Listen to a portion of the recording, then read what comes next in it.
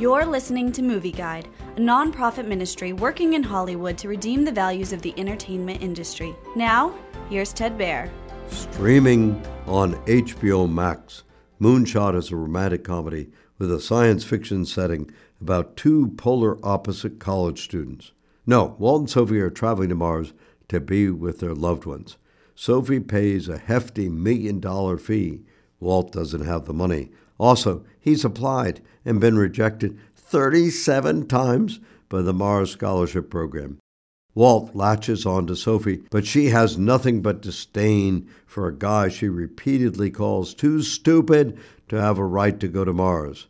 Walt takes advantage of Sophie's brief soft spot to help him get to the spaceship takeoff site. He then becomes her stowaway. Sophie begins seeing winning qualities in the otherwise average ne'er-do-well. However, is it enough to steer Sophie from her perfectly planned but not affirming life? Moonshot has many laughs.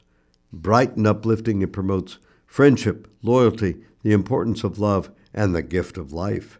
However, it has about 20 obscenities and profanities, sexual references, crude humor, drunken behavior, and a politically correct subplot promoting same-sex marriage.